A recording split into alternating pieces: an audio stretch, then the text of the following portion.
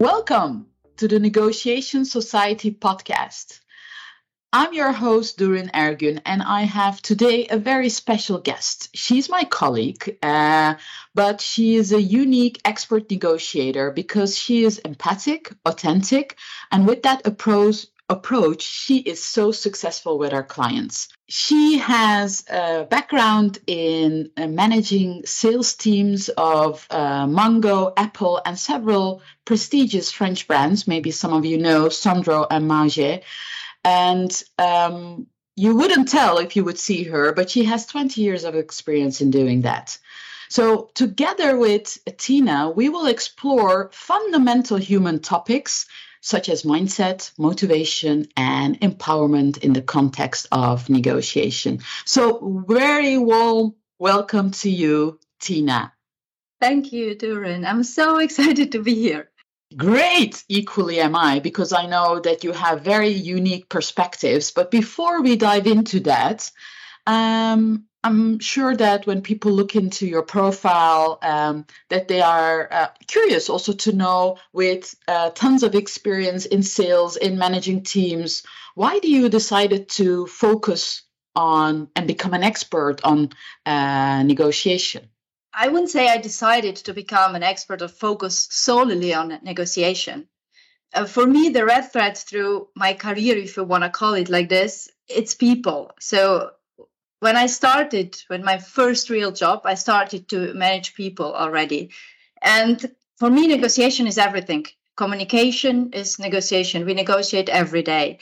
And the most important things in my past or in my career was that I had to learn how to connect with these people, how to create a strategy, to work together.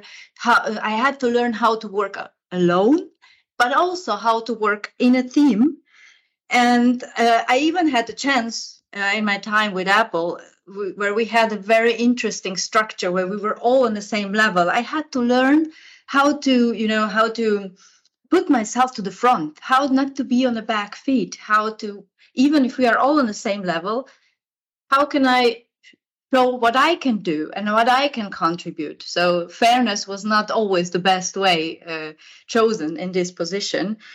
And what I think it's unique is that I changed countries, I changed languages, and this also gave me the chance to negotiate in different countries, in different industries. And I also had passion to develop people. So I did the business negotiation training. I became a business coach, and I have put all this together, leadership, coaching in the negotiation. And where I am today, I feel like I can use all the skills, but not only that, I can give these skills to other people, and I can build on that and go further and develop myself in the role I'm in. Thank you, Tina. I briefly introduced you, so that will definitely help people to get more flavor of your experience and perspective on how you connect everything you have done so far in the now. I know also that you have, and I want to immediately actually start with that you have a very strong passion for motivation and how it can transform power. And of course, in negotiation, we have targets and we want to aspire to achieve those targets. But how do you believe motivation can help us during the negotiation process? What I believe is the most important for me. And it is, I have like a goal or mantra. I want to say as often as I can, here and now I want to be. So I want to do things that I really want to do at that moment. And I believe that this drives how I do things, and how motivated you are about something will drive how you do things. And going back to the topic of negotiation, it will drive how you prepare. It will drive how you treat the other person or the other team. It will drive how you ask questions. It will drive how you focus on the result. So I think if you are clear about your intentions, if you are clear why you are doing what you're doing, this will create value. This will influence how you are doing things. It will influence how you're doing things before, during, and after the negotiation. It will influence how you prepare yourself, What kind of questions are you going to ask? How curious you are about the other party, about the other team, about the other company. But it will also influence how you create value at the negotiation table. It will influence your behavior, what you show. It will influence the implementation afterwards. So now we have agreed, we have a deal, and I still need a motivation to implement what we have agreed on and to learn from it, to reflect what worked, what didn't work well. So the more motivation I have, the more it will influence all these steps. But not only that, maybe even more important, maybe I should start with that. My motivation will influence how I will find out their motivation. Why are they here? What is important to them? And is it the wealth? Is it the social pressure? Is it the fear of punishment? Is it the performance? Is it their own development? And all this again will go into how I negotiate, how I lead this conversation. Thank you for giving us such a high energy answer. I can really sense that it is for you a fuel where you tap into that really improves everything you do in a negotiation. As we started, you have a very unique way in how you connect a lot of different things in this area. So that's why, I love talking to you, Tina. Maybe to connect this, because when I was listening to you, it can also, when you want to take that journey as a person, as a professional, it can be very challenging, right, to do that alone. And you obviously have extensive experience in managing that for teams, enabling others. So how can, what would your view be in what is needed from a leader to set up their teams for success that are embarking on this journey of, developing themselves as negotiators? So what would a leader need to do to set the right environment for people to be able to go through that journey? Well, now you're talking about one thing that is definitely driving me, which is the success of other people. So if we talk about motivation and if we think about the intrinsic motivation, which in my eyes is clearly more important than anything coming from outside, is the success of people around me. And as a leader, if you're able to create environment and circumstances that your team can develop in and be successful. If you see a person developing to a strong person, standing there very proud, doing the things, this is what I call success for me. And how do we do it? My way was, and probably there's a lot of ways, and there is different leaders, different people having different experience. My way was helping them first to see what is really important to them, what is driving them, what is their motivation. So what are their values? What does make them feel good with themselves? Then connecting this with the vision and the values of the company, as they are there to contribute and to add value to the vision and the results of the company. This is their job. And then if things are not connecting, seeing how we can connect them, or maybe even saying it's better not to connect them. And if things are connecting, seeing how can we build on that? What do you need? What do you need to become the person you want to be in this role, in this? So it's again comparing today and the future. This person sees themselves in a certain situation today. They have an identity.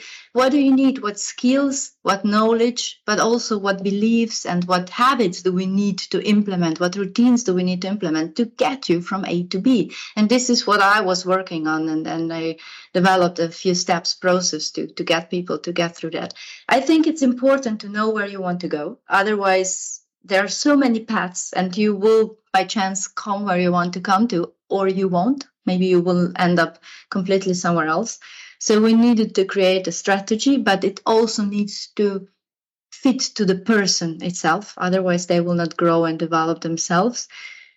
An important thing also is to let go and let them make their own thing. Let them make mistakes. Let them try things out. Let them. My goal was not to be needed at all. The less my phone rang, the better I felt. It means that they can handle challenges and situations on their own. And even today, if I put it in my today's world, my biggest satisfaction is when I hear from our clients and they did things that we have been talking about and they did them successfully.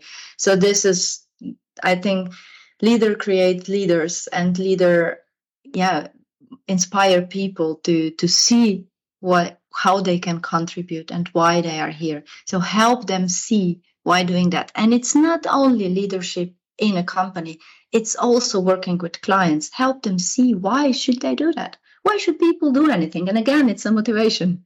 Again, we are back to why should I do that? It's nice that because we're slowly coming to the end of our conversation, Tina. And so it's nice that we started with motivation and ended up maybe a bit with motivation when it comes to also leadership.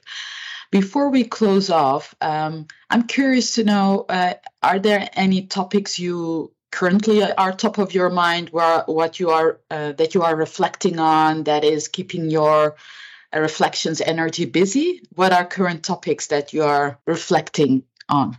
I could say it's everything we have been talking about. It's all topics, and I do reflect a lot.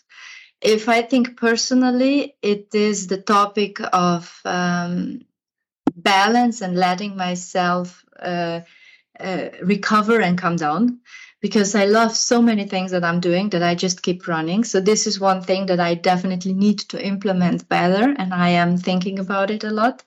The other topic is the topic of internal negotiation.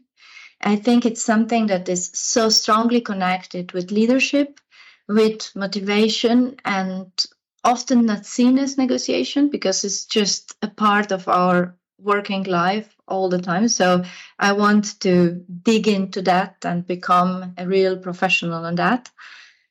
And also topic how to help our clients, and in not only with things that we have. We have things products that we offer, trainings that we offer, consulting that we offer, but even all of that, what do we need? What is the future bringing? If you think of all the technical development, AI, virtual reality possibilities, what computers can do for us until a certain level. So how can we bring all this together? I think this is very, very interesting and very exciting topics. Thank you so much, Tina. It was fantastic and very reflective to talk to you. I hope our listeners will, next time when they enter into negotiation, be much more intentional and really keep their own motivation alive so it can transform in how they do their planning, how they execute it, how they interact with the counterpart. So thank you very much for highlighting this very important topic. It was a pleasure talking to you. Thank you, Dürrin. And just focus on responsibility. You have it. You all have it. And put your energy where you want it to be and where you want to see the results. And you will.